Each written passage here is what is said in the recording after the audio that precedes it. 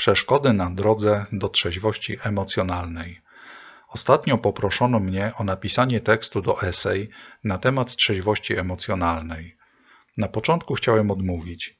Chciałem powiedzieć nie, ponieważ w głębi duszy czułem, że większość ludzi w SA ma trudności z osiągnięciem trzeźwości emocjonalnej, ponieważ ledwo co mogą osiągnąć trzeźwość seksualną, trzeźwość od żądzy.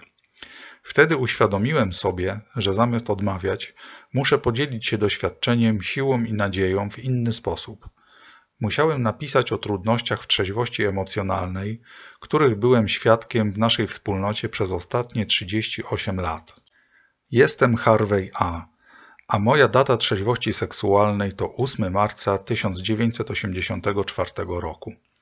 Może zauważyliście, że nie podałem daty trzeźwości emocjonalnej, ponieważ ta data nieustannie się kształtuje w tyglu naszych doświadczeń, jak powiedziałby założyciel SA Roy K. Trzeźwość emocjonalną można dość wyraźnie dostrzec w kroku 10, o czym mowa w książce AA 12 kroków i 12 tradycji. Bill W. zazwyczaj pisze o trzeźwości emocjonalnej, opisując także to, co się dzieje, gdy jej nie masz. Używa terminów takich jak kac emocjonalny czy szarpanina emocjonalna.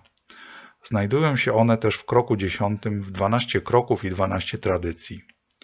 Oto niektóre z trudności, które moim zdaniem blokują wielu uczestników naszego programu przed osiągnięciem równowagi emocjonalnej lub pokoju wewnętrznego, jak niektórzy to nazywają. Punkt pierwszy. Jak ktoś może naprawdę wykorzystać wszystkie kroki, które mogą go doprowadzić do wewnętrznego pokoju, jeśli nie może naprawdę postawić kroku pierwszego? Bardzo często w naszym programie ludzie zdają się zaprzeczać słowu żądza, które znajduje się w pierwszym kroku. Wydaje się, że używają słów związanych z uruchamianiem się, zamiast tego, co prowadzi do uruchamiania się. Żądza. Punkt drugi. Odmowa postrzegania naszej choroby jako fizycznej alergii i powtarzanie, że jestem zły, staje się dobry, zamiast jestem chory, zdrowieję. Punkt trzeci. Odmowa poddania się sugestiom sponsorów. Punkt czwarty. Ciągłe obwinianie innych i siebie za swój nałóg, zamiast dostrzeżenia, że to choroba jest przyczyną trudności. Punkt piąty. Kiedy widzą swoje cechy charakteru, raczej się ich wstydzą, zamiast postrzegać je jako odkrycia duchowe. Punkt szósty. Myślą, że jak przestaną się uruchamiać, to będą wyleczeni, zamiast zdać sobie sprawę, że jest to przewlekła alergia, która wymaga codziennej opieki.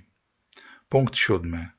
Myślą, że Bóg zrobi wszystko za nich, a nie, że trzeba współpracować z Bogiem ich rozumienia. Ta współpraca obejmuje korzystanie z pomocy kroków i sponsora oraz uczestnictwo w meetingach. Kiedy ktoś uwolni się od żądzy i sumiennie stosuje kroki, zazwyczaj czeka na niego trzeźwość emocjonalna. Trzeźwość emocjonalna może istnieć także na poziomie grupy. Jak możemy zobaczyć trzeźwość emocjonalną na naszych meetingach, skoro wiele meetingów zajmuje się problemem, a nie rozwiązaniem?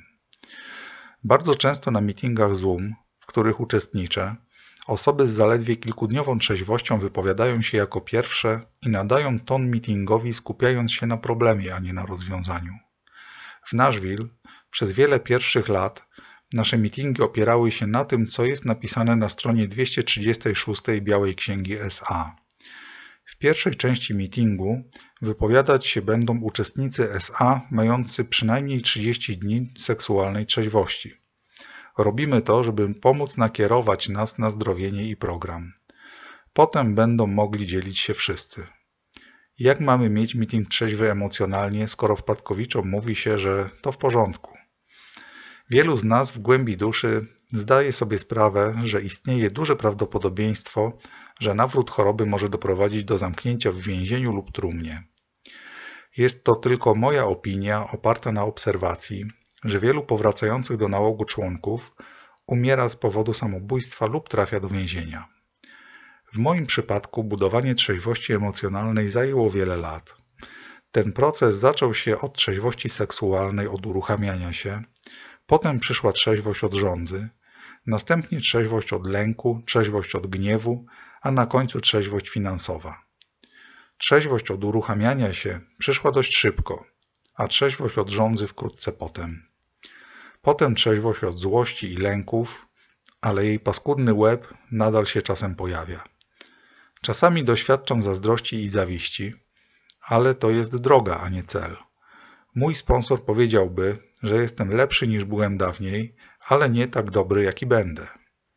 Połączmy siły, aby podkreślić znaczenie wolności od żądzy i uruchamiania się seksualnego, tak aby na poziomie indywidualnym i grupowym trzeźwość emocjonalna mogła stopniowo wzrastać. Podróżujmy wszyscy razem drogą równowagi emocjonalnej, aby nasze duchowe przebudzenia prowadziły do nowej wolności i nowego szczęścia. Harvey A, Floryda, Stany Zjednoczone.